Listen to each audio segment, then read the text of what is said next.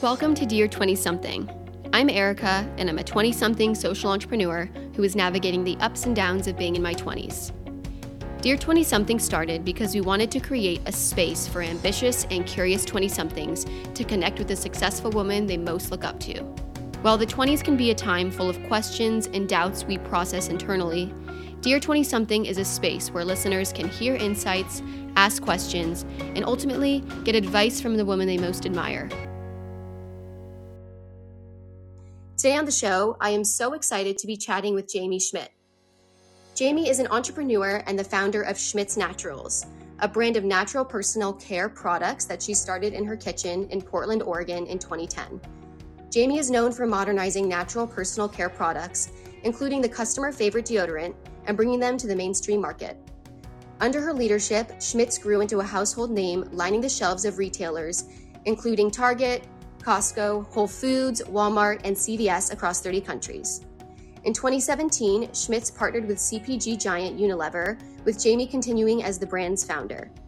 Jaime is the co-founder of Color, an investment portfolio that specializes in the consumer product industry, retail and e-commerce, brand positioning, and M&A. She is also the author of Supermaker, Crafting Business on Your Own Terms, a personalized guide on how to put your business on the map, turning your passion into profit. She is regularly profiled in prominent press, including Inc., Entrepreneur, Forbes, and Fast Company. Jaime is an inaugural member of the Inc. Founders Project and has also been recognized as 100 Most Intriguing Entrepreneurs, PNW Entrepreneur of the Year, Woman of Influence, and Executive of the Year. I can't wait to chat with her and share her story with you now on Dear 20-something. Please welcome Jaime Schmidt. Hi, Erica. Thanks for that beautiful intro and an overview of my bio. I appreciate that. Oh, absolutely. Thank you so much for being here. I'm so excited to chat with you today and hear a little bit more about your 20s. So we're going to start the show with a fun question. We like to start with a light one. What is something new you learned this week? It can be a new business you're excited about, or an interesting fact you learned from a book, or maybe it was a conversation you had with a friend. But what is something new you learned? Oh, that is good. Well, I learned how to use TikTok. It's something very new for me. I'm kind of getting in a little late here, but really having fun with it. You know, I've dabbled in it slightly over the last couple of months, but today I guess I can say with confidence that I nailed it. I think I nailed it for the first time, and I've like breezed through the process where before it would take me like 5 hours to create like a 5-second clip. I'm a big TikTok fan myself, I will say. It's definitely very exciting. Maybe too exciting. I should spend less time on TikTok for sure. What did you put together today that was successful? Yeah, today it was that trend. Don't be surprised if one day I just, and then it has the music. So I just did like a little overview of, quitting my corporate job, making deodorant, selling it at farmers markets, and then getting into stores like Costco and Walmart, and then selling it to Unilever. That's so awesome. So people get to learn your story through a fun way. Have you found that a lot of new and young people have been following you on social media with TikTok? Yeah. Have you seen it really grow your brand? Yeah. I mean, the follower count on there is still really low, but I think in general, like I definitely speak to that audience. You know, I really am passionate about inspiring, early stage entrepreneurs to go for it. I'm just the perfect example of somebody who really started from nothing and really with no knowledge of, how to grow a business and very, little resources as well. And so that's my ultimate goal really with everything that I share now is just to encourage people to take the leap and to give people the confidence and know that, anybody's really suited to be an entrepreneur. I think it's nuts that, historically there's been sort of this persona that we always assume as like what a successful entrepreneur looks like or what their background is, but it's not true. Absolutely. Yeah. And I think TikTok has actually been such a great place for that.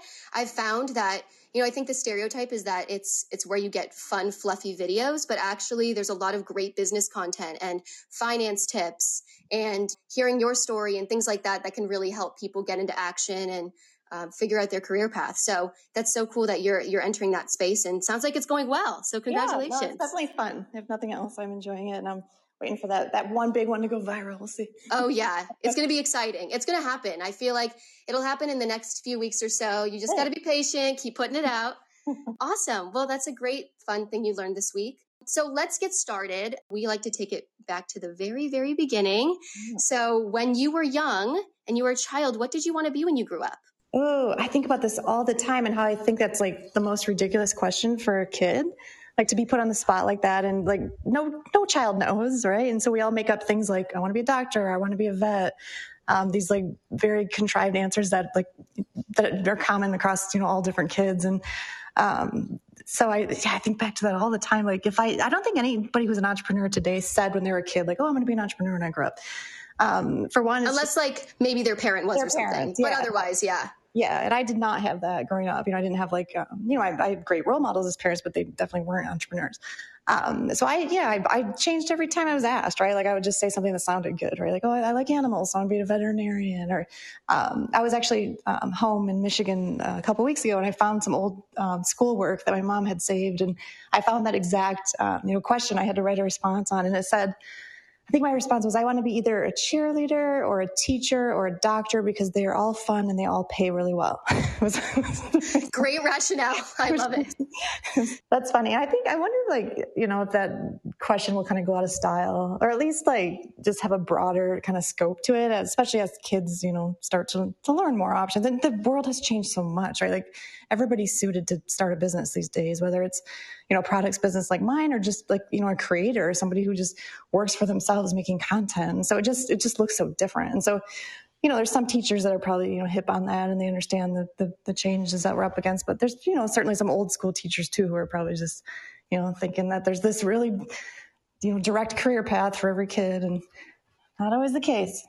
Yeah. And I think it's actually, platforms like TikTok that can highlight all the different career paths you can have, and that it's not just maybe the few that are in your local community, the police officer, the doctor, the teacher, a lawyer, which are all wonderful. But I think it's the beauty of social media and technology that we can see that there's so much more, and there's so much more nuance too, right? Like you don't just have to be an entrepreneur, but you can be a food entrepreneur, or, kind of figuring out what you like. You didn't know then, but if you look back now, were there any telltale signs? I find when I talk to entrepreneurs, they say, there was that one thing I did, or, looking back, it makes sense, but I didn't know it at the time. Are there any experiences you had where you look back and you think that way? Yeah, I had little, entrepreneurial pursuits as a kid. I had the lemonade stands. My parents would hold garage sales, and I would have my own little table there, managing my own bank and negotiating deals on my toys and stuff like that. So, I definitely had it in me. But I think too that like, even, your job or your career in your 20s can look so different from what it is in your 40s and your 50s. Like, I think life is just full of career transitions. And so even when you think you have it figured out, then something else comes up, or like we find new passions or, skill sets that we didn't know we had.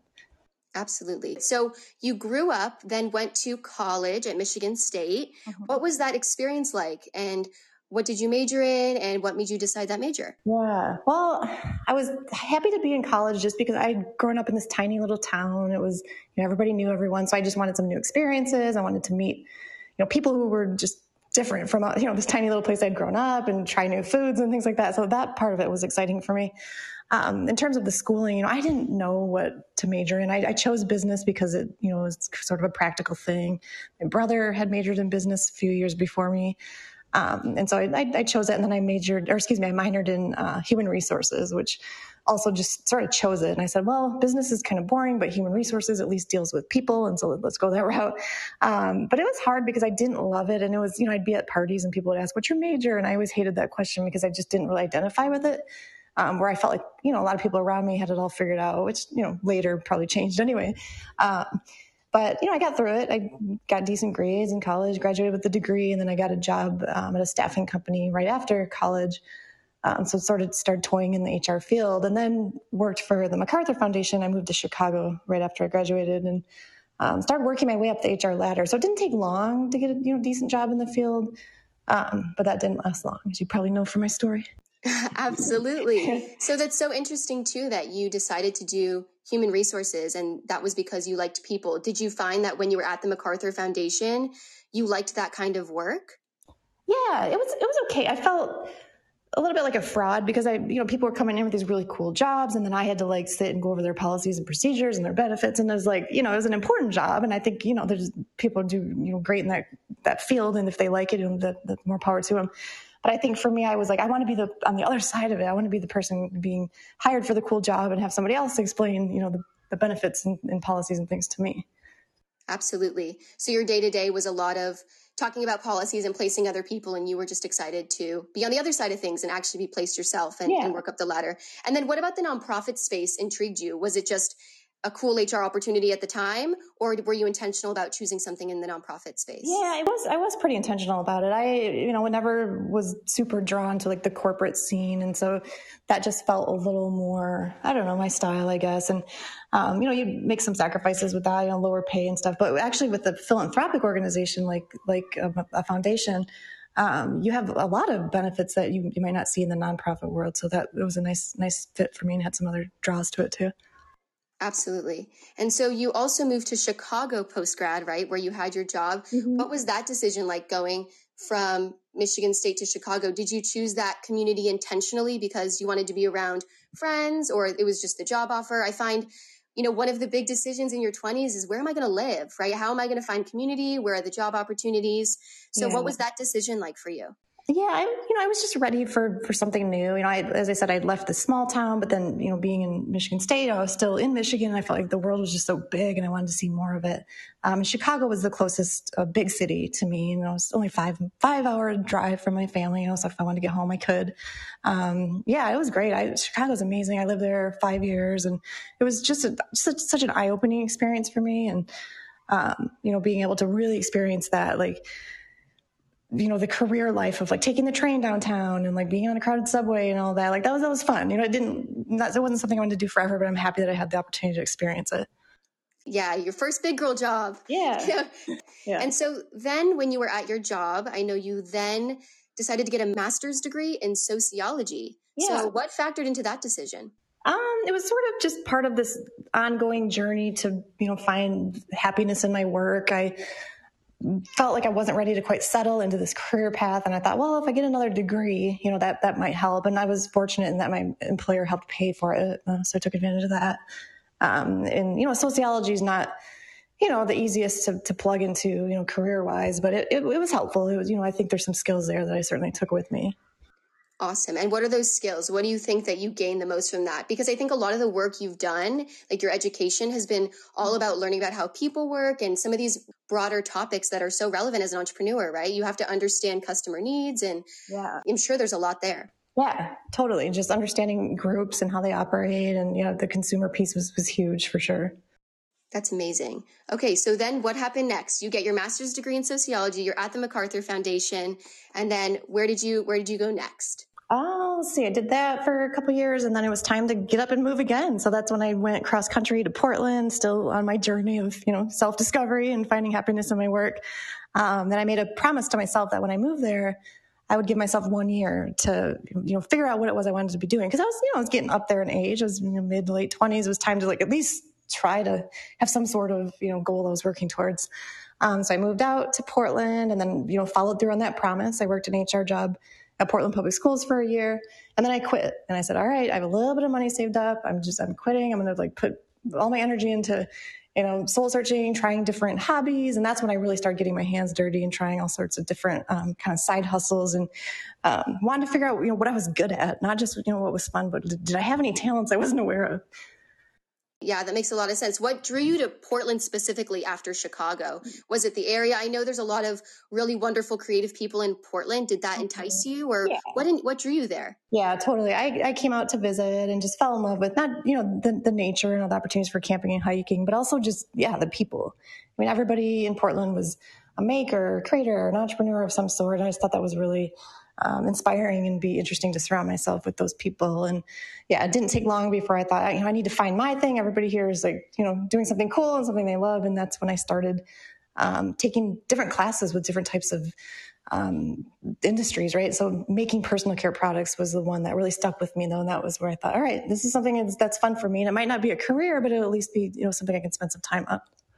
I love that. And it makes a lot of sense too. If you're surrounded by other people that are so passionate and excited, you're like, I want to figure my thing out. I want to know what I want to do. And I have all this time now. I want to explore. So like you said, you started taking a lot of classes, and you took one that sort of struck a chord with you, right? A shampoo making class. Would you mind sharing a little bit more about what ignited in you and when you kind of decided that you wanted to take this from maybe just a class you were taking into a side hustle and eventually a big business. Yeah, I was actually pregnant at the time too, unexpectedly. Right, I had was in a pretty new relationship and found myself with baby, and then that changed a lot of things too, right? Like being more conscious with money and also the products I was using in my skin, and so I started to make a lot of my own products, and that shampoo class was just perfect for me. And I realized, not only out of need did I want to start making more products, but I also enjoyed it. And it was fun to mix different fragrances and just to, be in the kitchen, creating something that I could use. And then in Portland, there's, so much opportunity to get out in the community and sell. Farmers markets and street festivals. And, you just come, set up your booth and sell. And I had just had my baby. And so I would bring him in a playpen and set up my deodorants and other products that I had at the time. And then that was how I met my first customers. That's incredible. How did you decide that you wanted to turn it from a class that you loved and you found interesting to making money off of it at a farmer's market? I think a lot of people maybe have passions or things that they love, but when do you decide that you want to turn that passion into actually a moneymaker for yourself? Yeah, I think I realized it just from conversations with customers that people actually wanted the product. The first few sales I made, it was just for fun. I didn't imagine, making a profit off of it or any way of, supporting my living expenses or anything. But once you see somebody use your product and hear their excitement for it, you think, oh, maybe I'm onto something here. And there was this shared frustration around natural deodorants that didn't work well. And I thought maybe I'm not the only one that's experienced this. And clearly from, the customers I talked to, that it was a shared frustration. There's a big opportunity there. So, it wasn't one of those businesses that started with a whole bunch of industry research and, trying to dig in and figure out what the opportunity is. It kind of just presented itself to me. And, I was fortunate with the timing. This was 2010. So there weren't a ton of natural deodorants on the market. You had your big ones like Tom's of Maine and Jason. So there was definite opportunity to come in with something new and something that, looked different and smelled different. And so I went for it. That's incredible. And so you met your first few customers at the farmer's market. And was that what you did for a while, just talking and meeting and iterating on the product? And then when did you take it to the next level? What was that next step that you realized, okay, maybe it was quitting your HR job, or maybe it was, someone coming in and wanting to place a big order? What was that moment that really made you think about it differently? Yeah, I had, customers asking me where they could find the product in stores locally. And I thought, oh, maybe there's, opportunity to partner up with some retailers here. And so I started just with some smaller food co-ops and some of the local natural stores. And, again, it was still just kind of fun for me. I didn't quite understand, the significance of the, big opportunity in front of me. But once I was on store shelves, the product was selling really well and retailers were excited about it. And so then I thought, well, I'm just going to jump in, go all in 100% and see where this takes me. That's so exciting. And I'm sure that must have been a tough decision too, because at that time you already had your child. How did you make that tough decision? I think, it's hard when you're in your 20s, you're still building your net worth, you're still building who you are. Did you go to certain people that really encouraged you? Did you read books, or did you just trust your own instinct? What went into making that choice? I mean, at that point, I had made this promise to myself that I wasn't going to settle. So when I was pregnant, right after I had my baby, a few months after, I started a part-time job. So that helped sort of ease into, moving away from this sort of full-time corporate thing. But it was a huge risk and it was very scary. And, there's just so much, emotion attached to it, especially as a new mom. Am I crazy? Like, is this not a good choice for my family? But I was fortunate that my husband was there to support me, emotionally, and then also financially. I mean, he was a social worker, so the money was definitely tight. But I had, at least somebody I could fall back on, and somebody to say, keep going, this is okay. But yeah, it's hard. And I think, the older we get and the longer we wait, it's harder. So I always encourage people, if you're feeling the itch, go for it. There's no perfect time. There will never be, the ultimate, perfect circumstances to start a business. Yeah, absolutely. So now you've obviously grown Schmidt's to be this worldwide brand, right? Which is absolutely incredible. And you had Unilever acquire you guys. What was that like? How did you make that decision to be acquired? I'm sure that must have been a really surreal moment for you. And I'd love to hear more about that situation. Yeah, it was definitely surreal. I never anticipated building a brand that would catch anybody's interest to be acquired, let alone Unilever, one of the biggest.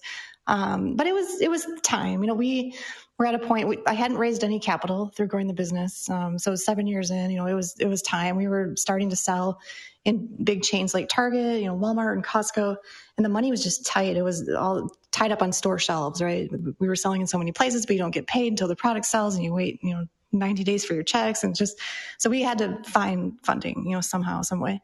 And then also the landscape was becoming increasingly competitive. There were a lot of new brands coming up, and new deodorants doing things in interesting ways. That it was certainly a threat to us.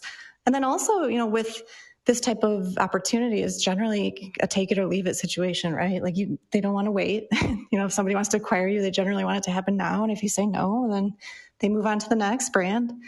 So it was just, everything kind of came together, and I knew it was a good choice for my company because I had built it as far as I could. I had very limited knowledge starting out, and, was able to figure it out along the way. But once you get to that big of a company scale, it's nice to have the support of, a big company that has people that, have been through it and they know what they're doing. Absolutely. And what's your involvement now? How close are you involved with what's going on? And are you liking that work still? Yeah, definitely. I'm still working with the brand. It's really one of my most important parts of what I do today is just staying connected to them, helping them grow and scale internationally. I'm really happy with the leadership of the brand right now. And there's some exciting developments coming. They love the founding story of Schmidt's and are going to have plans to put more emphasis on that and just really see it as a competitive advantage for the business. There's not a lot of brands today that have the interesting sort of, humble root stories anymore. So we're going to kind of build on that storytelling and just continue to expand. That's so exciting. I can't wait. So I think when I think about like this next phase, right after this acquisition, I see that a lot of the work you're doing is giving back. And that's super exciting for an entrepreneur like me who's just trying to figure it out and learning from stories like yours. And, you started Color, which we'll get into. You wrote Supermaker. I know you have this new show going public. So you're doing all these things to spread, even your TikTok, right? Spreading the information of entrepreneurship. So I'd love to hear more about what made you decide to enter this next phase of giving back. And it's really wonderful. Yeah, thanks. And it wasn't something that I had put a lot of planning into until I sold the business. And then I realized, there was so much that I learned and I had a lot to offer other entrepreneurs, and it was exciting to me. And it's, I've been through it. I know what people are up against. And I, again, as I mentioned earlier, I just want everyone to understand that, entrepreneurship is within reach. We can all do it, and having just the extra support, and inspiration from stories like mine, I think is just super helpful. Absolutely. So your book, Supermaker, I'll just start with that one. Crafting your business on your own terms. What made you decide to write a book? I know you said you obviously want to give back and you want to share, but there's so many ways to do that, right? What about the book were you most excited about, and why did you decide to do it in that format? I thought it'd be a great way to reach a lot of people. I had a ton of emails and phone calls and, people looking for support on very specific aspects of their business. And this was just one way for me to put out a lot of information to reach a lot of people. And also, as I started writing it, I realized it was just a really cool story. And so there's this part memoir, which keeps the book interesting. But then there's a lot of, tips and lessons built within the book. I'm always careful not to say this is the way. I'm anti-playbook, right? I don't think that brands or businesses should follow like a exact copy of how somebody else built their business. But my goal is to help people learn through my storytelling. Like this is, and that's what's fun about writing the book was that it's not one of those business books that tells you what to do. It actually just shows what I went through, and then you can kind of make your own assumptions there about what what you should do to either avoid those mistakes or to sort of replicate some of those successes. That's the best way to go about it. Because like you said, every person is so unique. Every business is so unique. But to have that roadmap is just so, so helpful. So I'm sure there's a lot of gems in that book. But I want to tease out the one thing. If you could say to every 20-something one piece of advice, what would it be? It would be don't settle, right? In every aspect of our lives. Like relationships, where we're living, what kind of work we're doing. And just if something feels off, then figure out why and fix it. Life's too short to sort of compromise and get by with something that we're not 100% happy with. I love that advice. And are there those cues for you that make you say, oh, wait, this doesn't feel right, or I don't think that I'm living my best life, and then get into action? What are those for you? Well, when I was younger, I kept an actual notebook of like these little categories of my life. It was like money, friends, love, like all these, and I would sort of rate like how things were going and do a little introspection of like, what do I need to change anything? And like, what's working, what's not, I'm not that literal today. It's more just paying attention to my emotions and, what brings me joy and what's causing me stress. And, so, it's important to check in with yourself. Sometimes we get so busy that we just sort of take our lives for granted and don't realize that, we can pause and reflect on them and, make changes accordingly.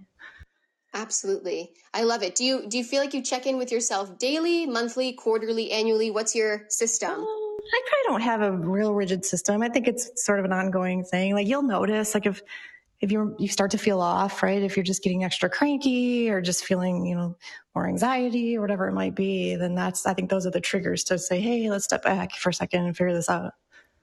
Love that. Well, thank you so much, Jaime. I loved hearing your story and hearing more about your 20s and then how at the end of it, you built this empire and now you're in this phase where you're giving back and doing lots of wonderful work. And I really do appreciate it. So now it's time for the Q&A portion of our show. As a reminder, we'll take a few questions from the audience. So Ariel will bring you up. Yeah, hi. In fact, it's kind of interesting. What I'm trying to do as an entrepreneur is actually like have shows, and eventually I want to monetize them. But I just want to ask you, Jaime, like, how long did it take you to see your first a bit of money from an entrepreneurial endeavor? Because first you have to get people to know about you. So what's the best way you got people to know about you, to trust you with like a credit card or handing you some dollars or writing you a check and stuff like that? Yeah, that's a great question. And I remember the first couple sales I made, I felt like I wasn't like worthy of taking people's money. Right? Like I just didn't feel right. Like, oh my gosh, you're buying something that I made. I talk a lot about like slow growth in the beginning and not looking for an overnight success, right? It's just not going to happen. My story, I had a slow start. It took me a few years, but it was also because I wasn't quite ready to jump in 100%, right? I wanted to make sure I was on stable footing. I kept a side job for a little while. I also wanted to go slowly to make sure that, I liked what I was doing and that what I was building made sense and, sort of tweaking my vision as I went along the first couple of years. So I always encourage people, don't jump in, or when I say don't jump in, don't 100% give up everything else in your life. Maybe sort of ease in and go a little bit more slowly. And then in terms of gaining trust, that's hard, and getting those early customers to share testimonials and feedback. Always encourage people who are your early customers to tell you, how they liked their experience or their product, and to share. And if you have social media pages, share there. Always gather, feedback from your customers, and the positive stuff you want to blast out to the world to let people know, people are happy with what you're doing. Good luck. Thanks. Yeah. Amazing. Thanks, Ariel. Great question. Alex, come on up. Hi, my name's Alex. I heard you mention earlier your fund color. I'd love to know a little bit more about it. Yeah, so that's a fund I started with my husband. The two of us had grown the business together, and then later decided that we wanted to start a fund. Through the experience we had gained operating the business, there was just a lot of knowledge we were able to bring to other companies, and then of course, the financial piece. So it's called Color. If anybody's building a consumer brand, check us out. It's color.capital. We invest mostly in seed and Series A. We'll write checks generally between 50 and 250,000, depending on your needs and where we're at. So that's out there if anybody's interested in learning more. Thanks, Jaime. What's been the most exciting part about starting a fund? I can imagine, the way that I envision it is that you get to chat with a lot of amazing entrepreneurs all day, every day. So it sounds like a great gig. But What made you decide that you wanted to do it? Yeah, that is like partly just staying relevant is one of the coolest parts, because I'm constantly on top of like what's trending and what everybody's doing in the different industries, and that was really exciting to me. And again, it all goes back to this mission to help other entrepreneurs, and it's hard to get funding, right? And especially women or underrepresented founders who just have to work, even harder. And so that's always been at the forefront of our fund too, is to really try to find some of these overlooked opportunities and make sure they're getting, fair chance as well. Absolutely. Okay, well, we have one speaker request from Danielle. Let me bring her up. Hi, thanks for having me. I was wondering what your most favorite and your least favorite parts were about your 20s. Ooh, I think I'll start with the least favorite. I think, in my 20s, I still wasn't 100% confident in who I was or just comfortable in my skin, right? I'm like, who's Jaime Schmidt? And it takes so long. It's still a lifelong effort, right? I still am working on things and, I'll always be in evolution. But I think that's getting through that, I think is the hardest. We come out of high school with these, ideas of who we're supposed to be. And, it's confusing and challenging. And then throw the career piece into it. And it just adds all these extra stresses. The best part, I didn't overthink things as much. And I feel like now that I'm older, I'm more paranoid and especially as a parent and, business owner, there's just so much stress that I carry. And I think, back in the 20s, it's just, you don't overthink things as much and you're a lot more carefree. And then you aren't always thinking about midlife or end of life. You're still young and that gets a little harder as we go along, I think. That's such a great point, Jaime. There's pros and cons to it. You don't think that much, which can be awesome because you can jump into things, but also sometimes you need to think a little bit. So there's pros and cons to it too. I do have one more question for you, Jaime, actually. I'd love to know a little bit more about going public. And I know that that's something that's coming out sometime soon, but I'd love to just hear about your involvement and why you decided to take on that opportunity. Yeah, that's really interesting. I was invited to be a mentor on this new show. It's called Going Public, and it's going to stream on Entrepreneur Media later this summer. And so, as I mentioned, my role is a mentor, and so I'll be helping 5 other founders as they raise capital. And so, the point of the show is to, show the fundraising process for these founders, and then investors at home can actually invest through an app. And you don't have to be an accredited investor to do so. It's all through this regulation called Regulation A+, which I'll save the technicalities there, but it's really cool. So viewers can invest if it's a company they're excited about. And then my role there is just to help these founders sort of, continue to build their businesses and do the fundraising process. And as they talk to other investors, in addition to the investors at home. Goingpublic.com is a website. You should check it out. It's going to be, as I mentioned, streamed later this summer. And I have big hopes for it. I think this is season 1, and I think it's probably going to end up getting pretty big.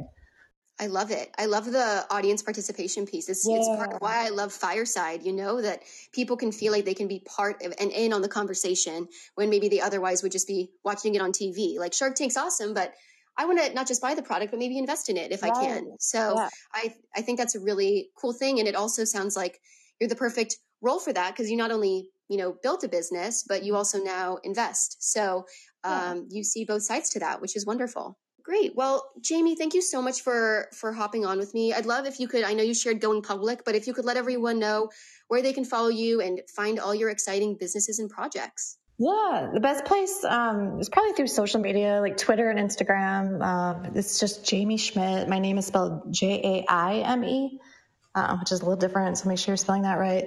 I also have a website, jamieschmidt.info. Perfect. Maybe they should follow you on TikTok too. Yeah. Awesome. Well, thank you so much, Jaime, again, for taking the time. I learned so much, and I'm sure our listeners did as well. If you enjoyed this conversation, please give us a follow over at Dear20something on Instagram and subscribe, rate, and review anywhere you get our podcasts. Thank you so much, Erica. That was fun.